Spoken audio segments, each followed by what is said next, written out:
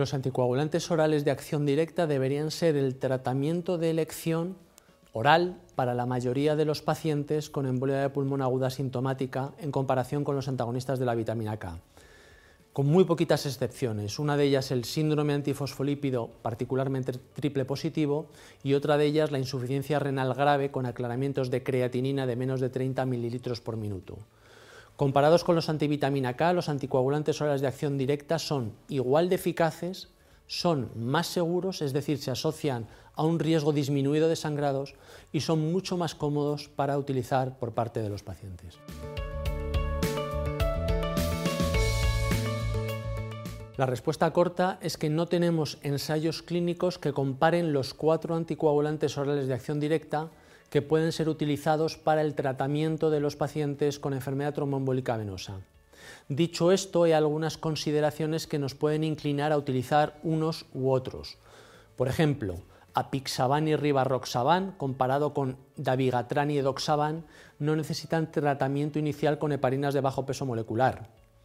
Por ejemplo, rivaroxaban y edoxaban se utilizan una vez al día, mientras que apixaban y dabigatran se utilizan 2 veces al día.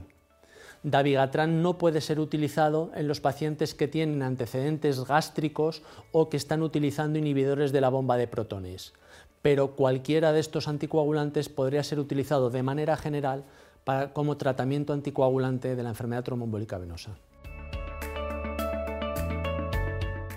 Los ensayos clínicos que han evaluado anticoagulantes orales de acción directa que no necesitaban tratamiento parenteral inicial, me refiero a apixaban y a rivaroxaban, ofrecen resultados en términos de eficacia y seguridad muy similares al grupo control que utilizaba medicación parenteral solapada y seguida con antagonistas de la vitamina K.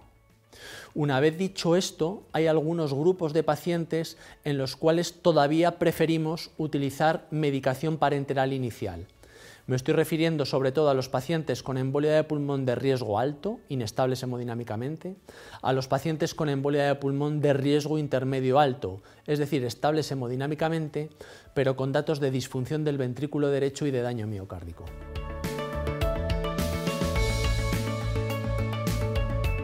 Habría que distinguir entre 2 grupos de pacientes: el subgrupo de pacientes con enfermedad tromboembólica venosa y cáncer.